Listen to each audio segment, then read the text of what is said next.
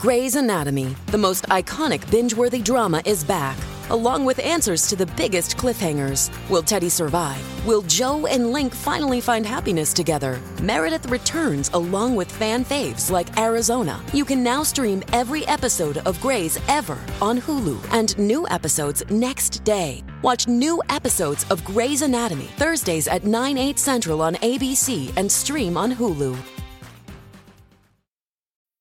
This episode is brought to you by Bumble. So, you want to find someone you're compatible with, specifically someone who's ready for a serious connection, totally open to having kids in the future, is a tall, rock-climbing Libra, and loves rom-coms with vegan pizzas on Tuesdays just as much as you do. Bumble knows that you know exactly what's right for you. So whatever it is you're looking for, Bumble's features can help you find it. Date now on Bumble.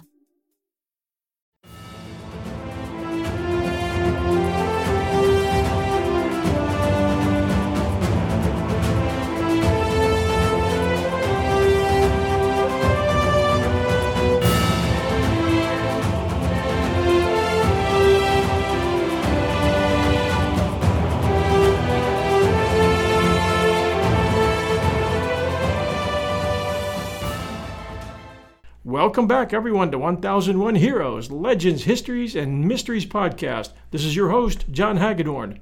And we've got a blockbuster of a story today to share with you. And a very timely story as well, because it involves election fraud on a grand scale, with a whole rattler's nest of crooked politicians, judges, district attorneys, law enforcement people, a corrupt machine to be exact, a machine that stretched all the way from Tennessee to Washington, D.C. in the late 30s and mid-1940s. And it took a few hundred returning World War II vets in 1946 to break it up, finally having to resort to guns and dynamite. These GIs called themselves the Fighting Bunch, and the incident became known as the Battle of Athens. And today we've got the author of the brand new book, The Fighting Bunch, The Battle of Athens, and how World War II veterans won the only successful armed rebellion since the Revolution. And today we're very happy to have with us author Chris DeRose. Chris, how are you doing today?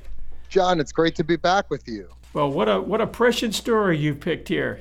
There are a lot of Americans who are both concerned and others unconcerned about recent elections. I try to keep in touch with the news, and there's definitely a huge wave growing out there. And this story is very, very timely. When it comes to election integrity and our voting freedom and how far some men were able to go to get it. Yes, it is. And when you're writing these books, you're conceptualizing them years before they come out. And so you really have no idea what the world is going to look like when they hit the bookshelves. This really was a coincidence that this book should find its way into bookstores almost 75 years after the events depicted in the book. At a time of, political violence in the United States and heightened concerns about election integrity and election fraud. Could you kind of start off by giving us the condition of McMinn County, Tennessee, and what the machine consisted of, and who was running it, and just how deep it went? I think that's probably the best place to start. Unless you'd like to start us in a different place, that's fine.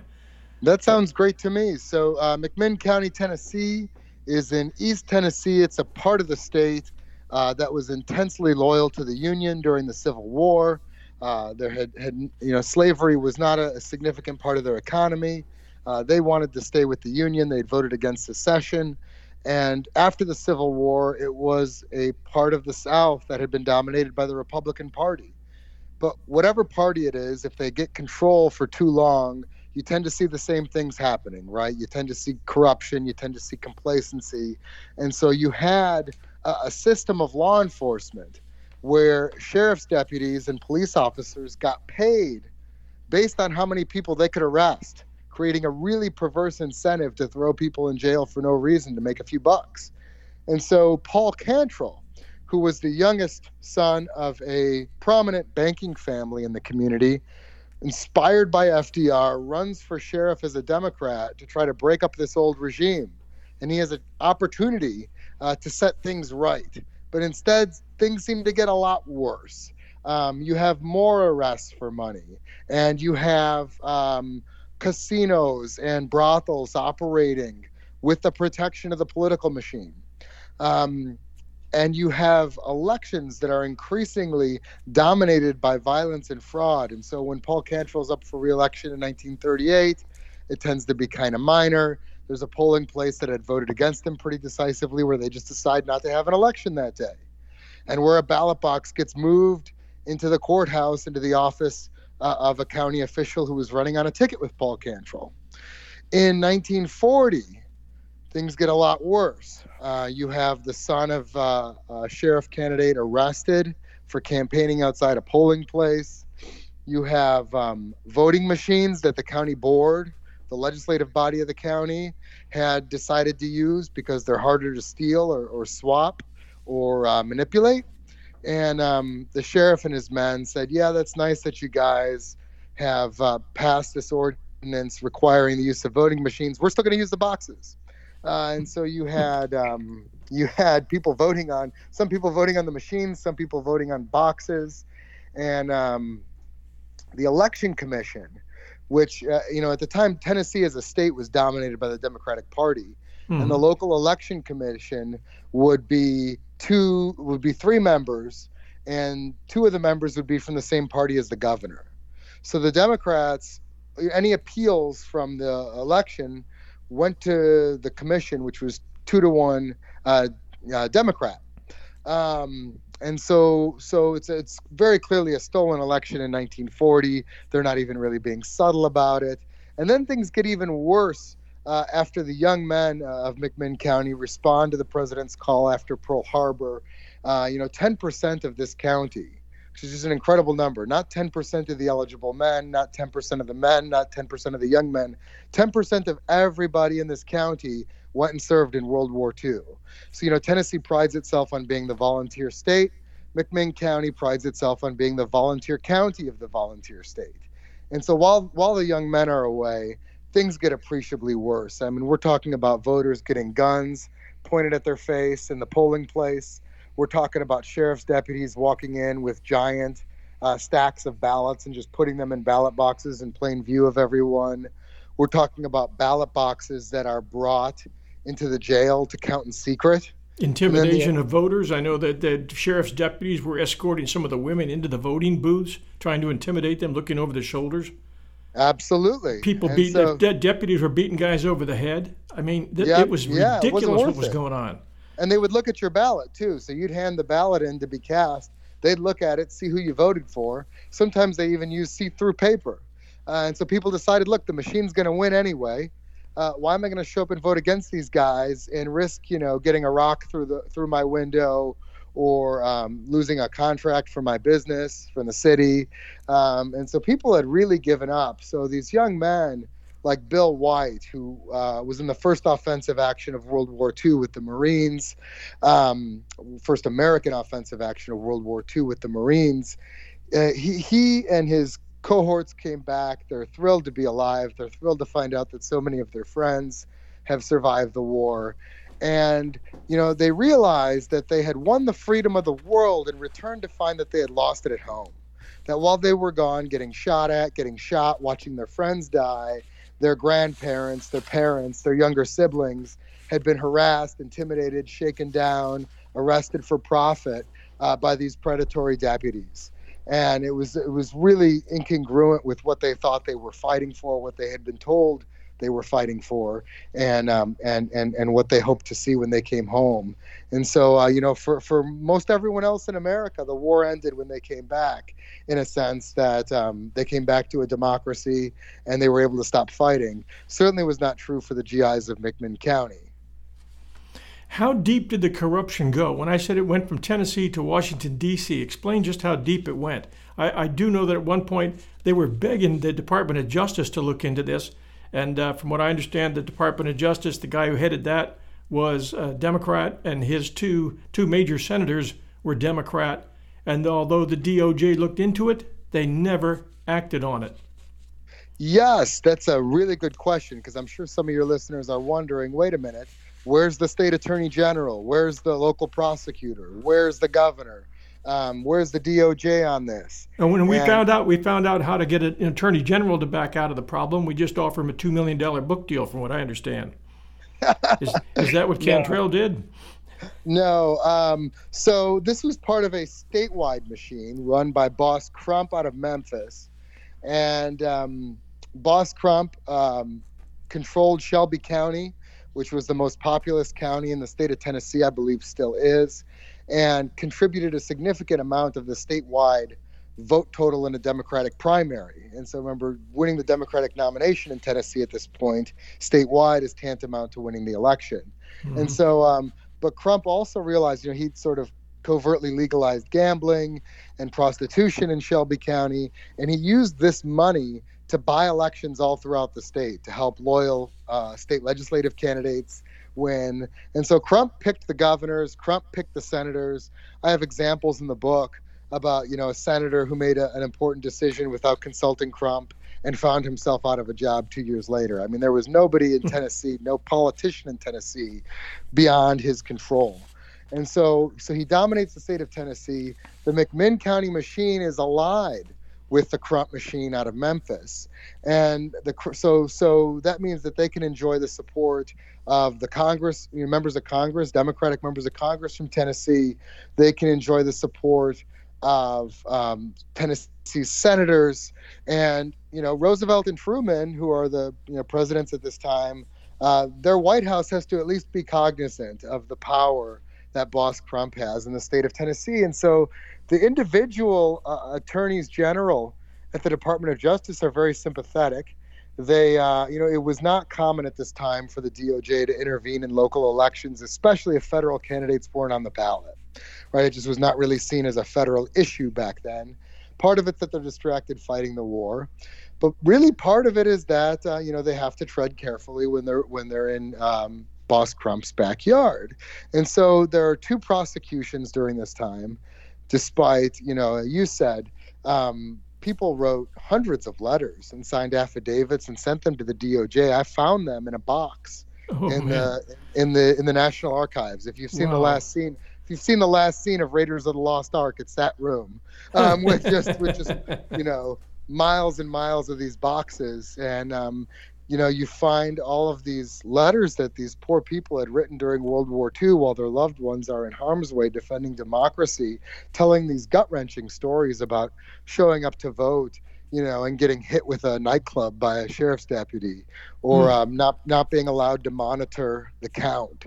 Really horrific. Yeah, there was a congressman. Was it John Jennings who had over 1,000 affidavits and would have had a lot more, except the people were afraid of retribution. Yeah, 1,000 signed affidavits. Congressman John J. Jennings Jr. He was a Republican. He represented a district that was so Republican that not even Boss Crump could steal it from him. And so he was one of the rare politicians in Tennessee to support and stick up for the people of McMinn County. And he would, you find in his correspondence, which is at the University of Tennessee, all kinds of letters and telegrams to J. Edgar Hoover, to various attorneys general, trying to get their attention and trying to get them to act to ensure representative government in McMinn County.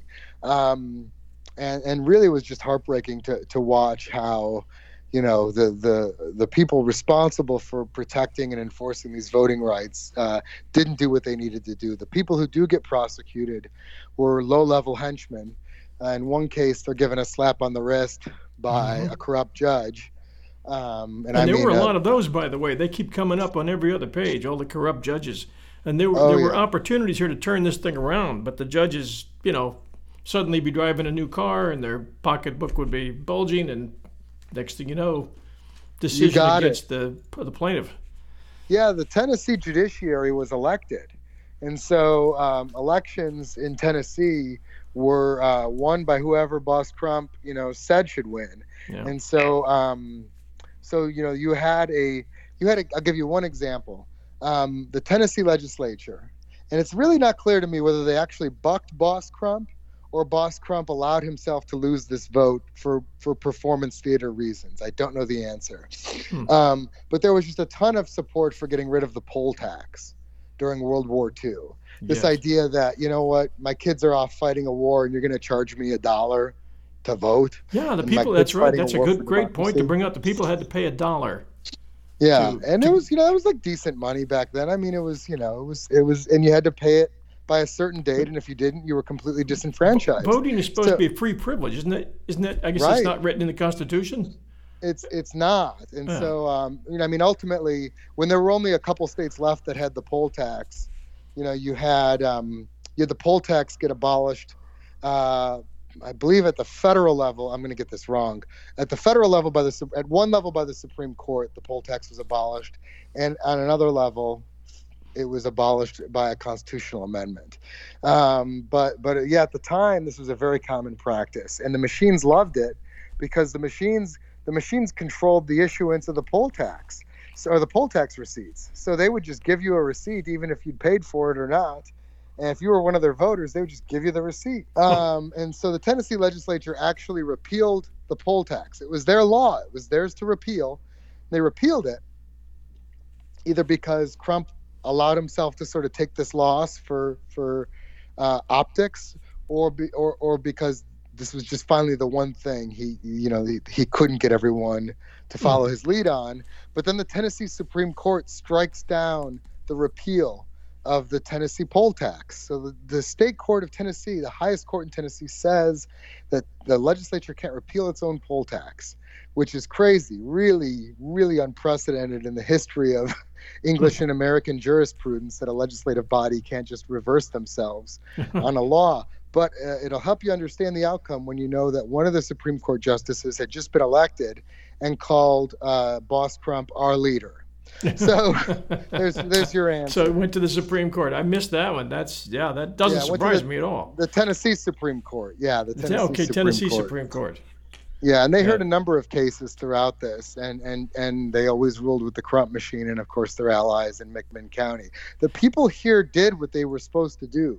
They wrote letters. They signed affidavits. They contacted law enforcement. They went to the courts, and they did this for 10 years. And could not get any relief. The defenders of our freedom is supposed to be the press. How did the newspapers, both local, regional, and national, fall on this matter between 1938 and 1946? Yeah, well, I actually think the press did an incredible job of covering the Crump machine. That was one institution in Tennessee that Boss Crump could not control. Okay. There were countless editorials and articles critical of him and his candidates, critical of his control over the state. The problem is the press is only so good. The information the press provides is only so good as the public who reads it and acts on it, right? And so you could have the Knoxville Daily Journal write an article talking about how, hey, we have to vote down all of Crump's candidates. He's corrupt, and it's really, really terrible for the state of Tennessee. But if the people can't vote in a fair election, then what the press writes doesn't matter. And so you really have a trove of really great journalism here, people who doggedly covered the machine for years. And it was not necessarily safe to be a journalist in Tennessee at this time. We really think about this as being a problem in other countries. But there was a reporter, there was an editor in the county next to McMinn who had tried to expose bootlegging in his newspaper. And what they did was they took it's like gasoline that he used to clean the keys for the printer, and they doused him with it and set him on fire. So this was not a safe place to be a critical journalist. But I think the press really held up their end here. And during the Battle of Athens, when the bullets are flying and the bombs are flying, the press was right there. I mean, you had radio. The local radio station was there, and newspaper journalists as well. You're right. They were on top of it and treating it fairly, I thought. Yeah, they did. The press did a remarkable job here. The problem is that people couldn't respond to what they were reading and react to it because they didn't have fair elections. There was still a lot going on in the years leading up to 1946 when Cantrell's sheriffs would go to the buses when the buses rolled in, and they would pull the Navy guys the GIs, any service, off of the buses and declare they were drunk even when they weren't, and then throw them in the local jail so they could get the $16 collected. And some of these deputies were making $30,000-$40,000 a year and driving nice cars just based on these phony charges. Yes. Being a veteran did not exempt you from being arrested for profit. In fact, it actually made you a target because these guys would be walking around in their uniforms, which, these were Depression kids who joined the military at a formative time in their life, and their bodies changed. And, it was the case that that many of them, in the case of their uniforms, remember we had cloth rationing too. So your uniform might be the only clothing you had that fit you. Yeah. So if you're coming back to McMinn County, there's cloth rationing. You don't have your old clothes. So these GIs are very easy to spot, and the deputies knew that GIs had mustering out pay on them.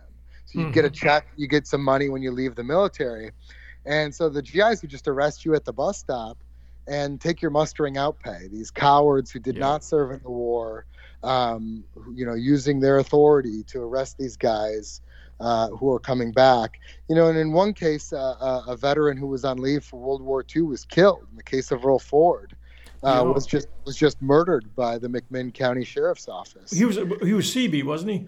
He was a CB. Yeah. And there were other people who were getting either badly hurt or killed in those years between 1940 and 46, but before the big fight. Yeah, there were people who disappeared. There was the case of a sheriff's deputy who said, I think it's a good career move for me. And his dad said, you don't want to join up with these guys. And he said, no, I think this would be a good job. And so his dad actually kicked him out of the house, said, nobody who works for this machine is going to live under my roof. Yeah. And it seems like within a couple months, he had a change of heart. He was asked to do things. He saw things that his conscience just couldn't live with. And he ended up being murdered by another police officer. His family thinks to keep him quiet because he was going to resign from the force.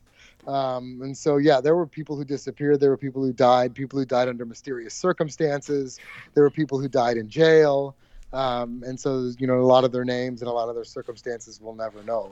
But this certainly, they did not draw the line at pointing a gun in your face or at, chasing you out of the polling place. They were willing to do whatever it took to hang on to power. We'll return with our interview with Chris DeRose, his book, The Fighting Bunch, The Battle of Athens, right after these sponsor messages. Hi, everyone. The holiday season is upon us, and I'll be glued to the telly for BritBox on many a night. I've already shared with you the fact that I keep up with Father Brown and Poirot at BritBox. I also check out their new stuff, like the new series Archie, which tells the story of Archie Leach, otherwise known to millions of filmgoers as Cary Grant. This story comes from his daughter Jennifer Grant and ex-wife Diane Cannon. It's a series. The performance of Jason Isaacs, who plays Cary Grant, is top-notch. I highly recommend it. You can only find it on my favorite TV, BritBox. Sign up to BritBox today to stream Archie and other fan favorites today from any device. I have a special limited-time offer for my U.S. and Canadian listeners. Get 50% off your first month when you sign up for a monthly plan, but only if you go to BritBox.com and use my promo code 1001stories at checkout. Don't wait. Get 50% off your first month. Just use promo code 1001stories at BritBox.com. Try it. You'll like it.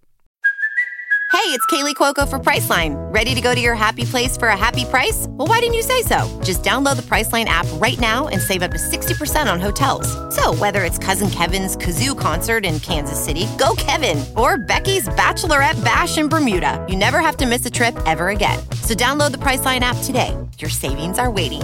Go to your happy place for a happy price. Go to your happy price, Priceline.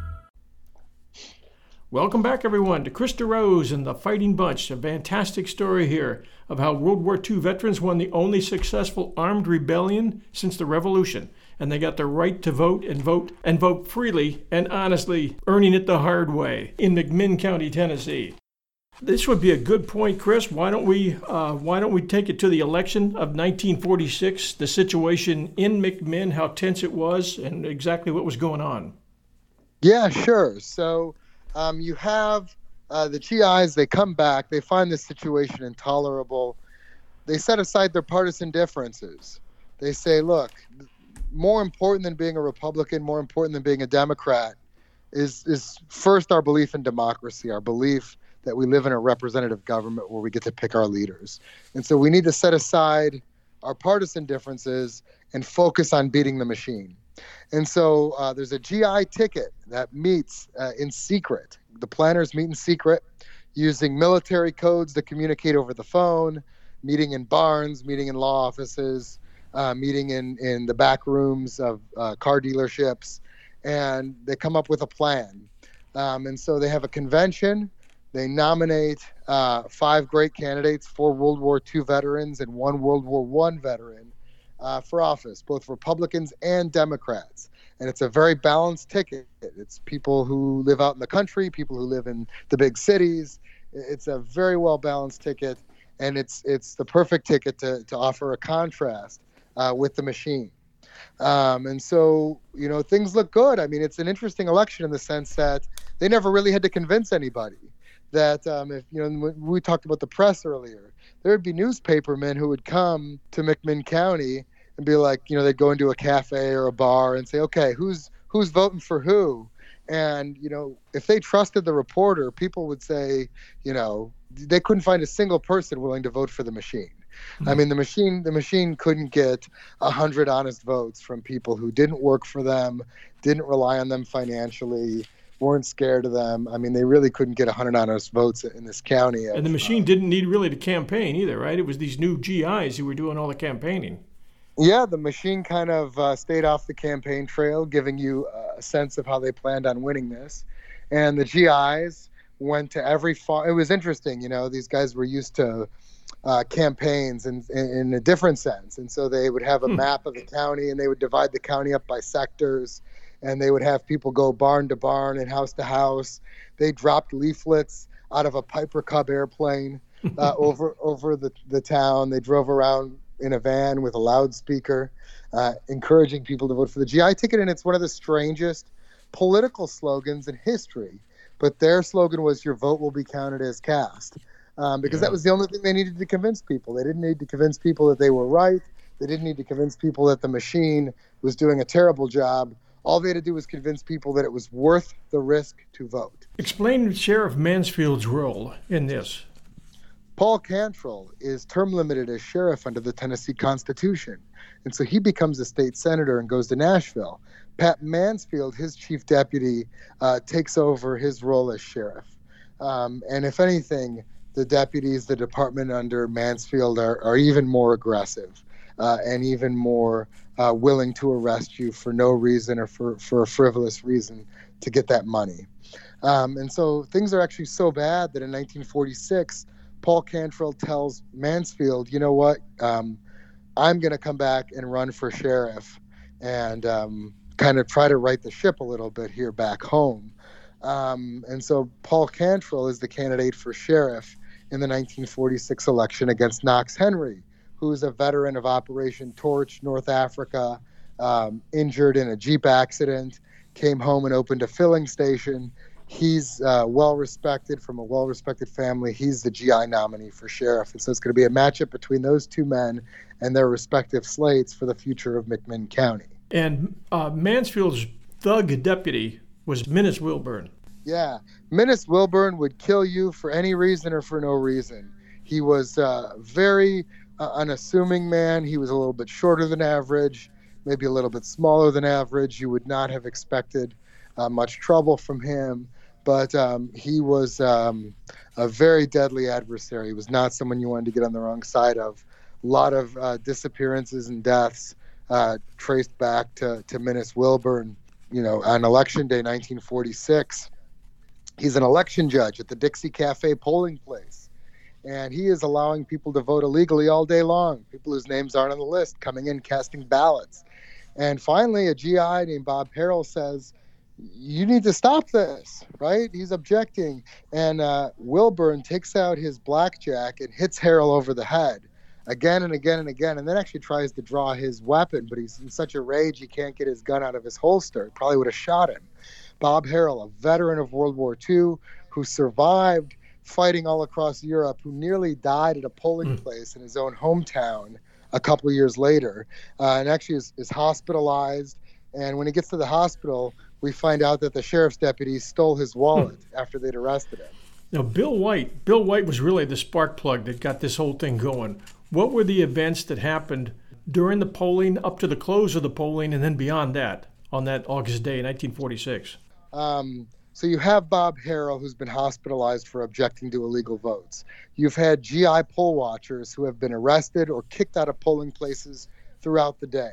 And then you have Tom Gillespie, who is a beloved older figure in the community, African-American, but in the past, he had never had any trouble voting. People of McMinn County had accepted the fact that, people of any race could vote for years before this. He shows up to cast a ballot at the Waterworks polling place, and a sheriff's deputy by the name of Wendy Wise tells him, in terms I'm not going to repeat on the show, that he's not casting a ballot that day, and hits him with brass knuckles, throws him out of the polling place. And Tom Gillespie is not going to give up. So he dusts himself up. He goes in. He stands in the polling place. Wendy Wise shoots him. Shoots him for trying to cast a ballot for the GIs. And you had a crowd in the courthouse square all day. They hear the shots. They've been bracing themselves for violence throughout this campaign, throughout the day. Now it's come. So bloody Tom Gillespie is released. And taken to the hospital. Fortunately, he will survive. And actually, I got to know people in Athens who knew Tom Gillespie quite well. He lived a good, long life in Athens as a beloved member of the community. But they don't know that at the time. And then you have poll watchers getting kicked out of polling places. It's the end of the day. You have poll watchers getting held hostage in polling places, like in the courthouse and in the waterworks. And so you have two GIs, Shai Scott and Ed Vestal, who are in the Waterworks polling place where Tom Gillespie's just been shot. And they're being ordered to sit where they can't observe the counting of the ballots by the armed men who are running the polling place. And they can hear a fraudulent count taking place. They know that the machine's not winning that precinct 5-1. And they get up to leave, and they get guns pointed at them. And Shai Scott sees his dad arguing with Pat Mansfield in the street through the picture window of the Waterworks, sees that, okay, my dad's going to get himself killed trying to get me out of here. And so if I don't get out of here, my dad's going to get killed trying to rescue me. And at that point, the publisher and editor of the News Athenian knocks on the door of the Waterworks just to get a preliminary count. And, he said, well, if there's a time where they're not going to shoot me, it'll be right in front of the newspaper editor and publisher. And so they, Shai Scott is an accomplished pilot of the Second World War, knows when to eject. And so he and Ed Vestal jump through the picture window, basically it's a glass plated door, and land out into the street in a pile of glass. They're bloody. They get up with their hands raised in the air, and they walk across the street into the crowd with guns pointed at their back the entire time. And we're pretty lucky not to have been shot in the process. But now people are mad, right? Now people are mad that they've had to watch these GIs get mistreated and abused, and Tom Gillespie's been shot, and Bob Harrell's in the hospital. And these guys have been arresting poll watchers all day, arresting members of the media who were taking too many pictures. People are starting to get angry. And so they gravitate toward Otto Kennedy's tire shop. Otto Kennedy, tough guy, bail bondsman, tire store owner, head of the Republican Party in the county, who had allied with the GI ticket, looking to Otto for guidance. And the GIs are in Otto's garage looking for guidance, and Mansfield sends 3 deputies to arrest them. Well, that's not enough. And so those deputies actually found themselves beaten up, disarmed, tied up, and thrown in a pile. And so now the line's been crossed. After 10 years, the people are actually fighting back against these deputies. So they resume the meeting. And then another group of sheriff's deputies show up, same result. And finally a third group, and same result. And so they've got all these, they ended up with 7 deputies hostage, took their guns, said, okay, now what do we do? And so they just made the decision to drive them off into the woods. And And some cases they tied them up to trees, they took their clothes, they left them in the middle of nowhere and drove back to town. And so now you got a dwindling group of GIs downtown. The situation has gotten really too hot for people, even people who were, brave World War II veterans who said, look, we've just beaten up a bunch of cops. We stole their guns. We tied them up. This is too hot for me. I'm going home. So you got a dwindling number of GIs downtown.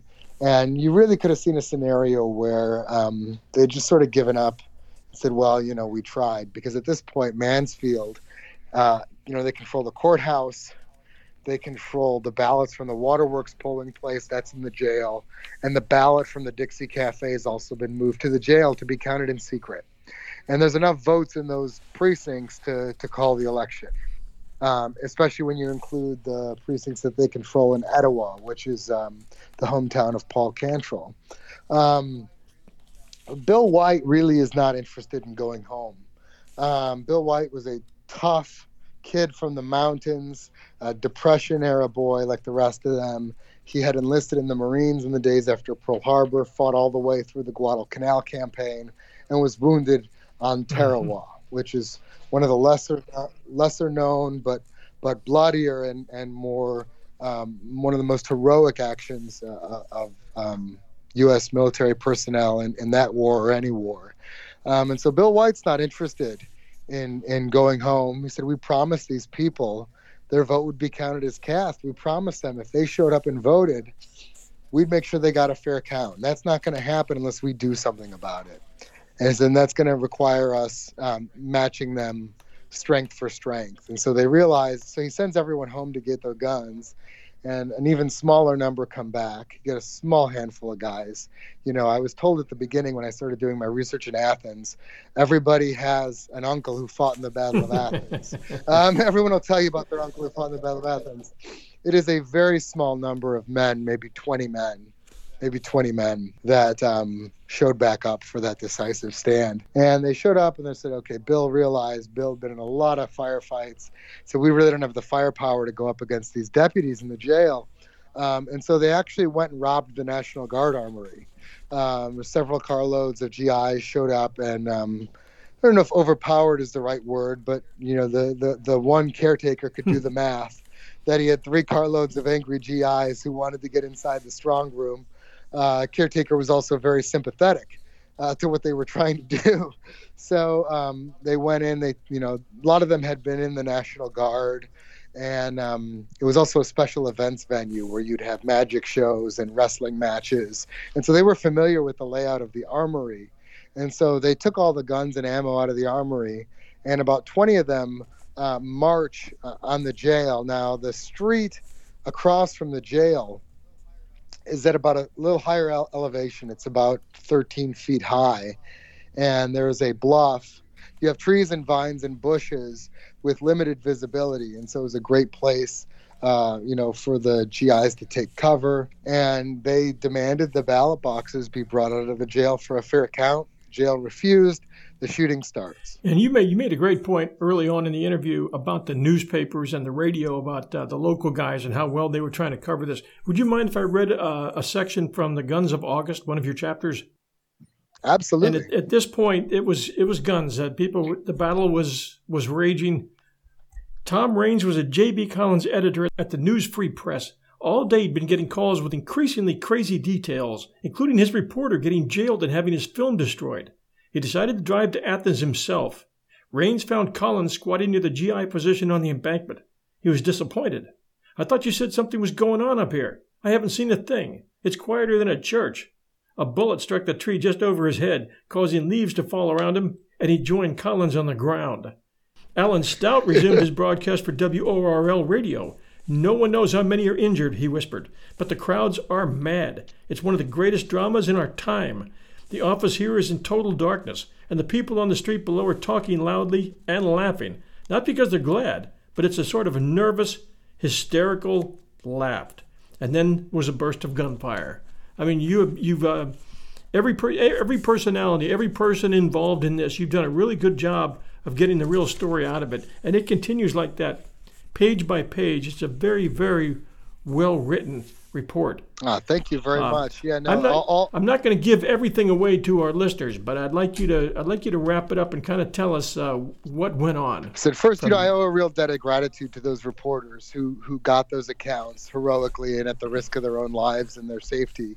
And it really made for, journalism is the first draft of history, and never was it more true than in this case. But of course, this book has a happy ending. The GIs are able to successfully liberate their town and return free elections to McMinn County. And to give you one example, a year later, everyone reverts to their partisan corners, and the Republicans win the election.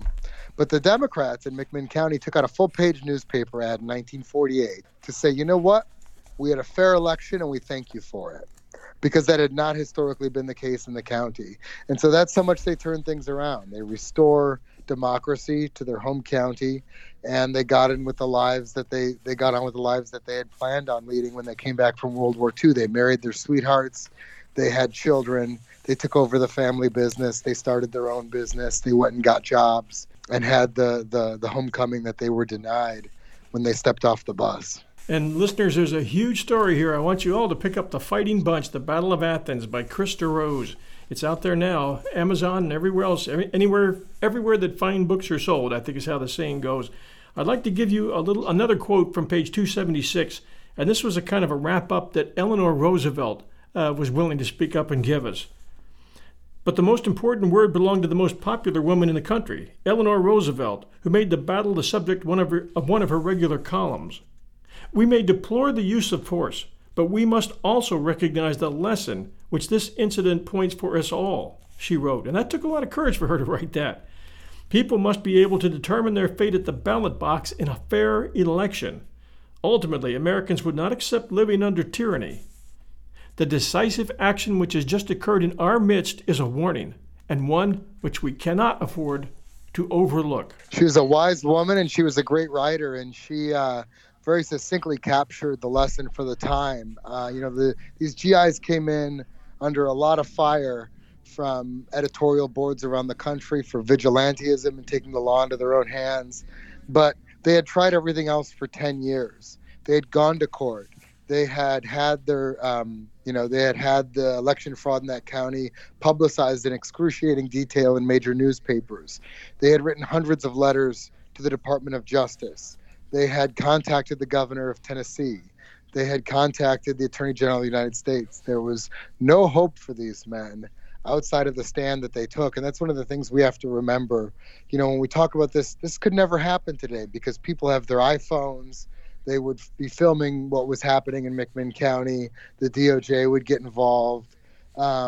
This was a sui generis situation for these young men. It was a unique situation where they found themselves having to take this stand or surrender, perhaps forever, their right to choose their own leaders and pick their destiny by picking their leaders, and really made the only decision that they could. Well said, Chris, and thank you very much for this interview. We appreciate it, and we appreciate you being able to give us a good look at this story, which is an incredible true story of what really happened in Tennessee. John, it is always a good time being on your show. I have to write another book just so I can come on. Yeah, well, we're always here with ideas too. Although I didn't supply either one of these, but 2 years ago we did the Star Spangled Scandal with Chris, and another excellent book that I want you all to look for if you haven't picked it up yet. That was a tremendous book about, and that puts us back in Washington D.C. back in 1859. 59. And that was a year of scandal. When isn't it a year of scandal in Washington, D.C.? I don't know. We still haven't found that yet.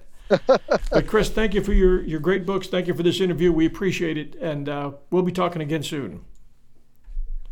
Thanks, John. I look forward to it.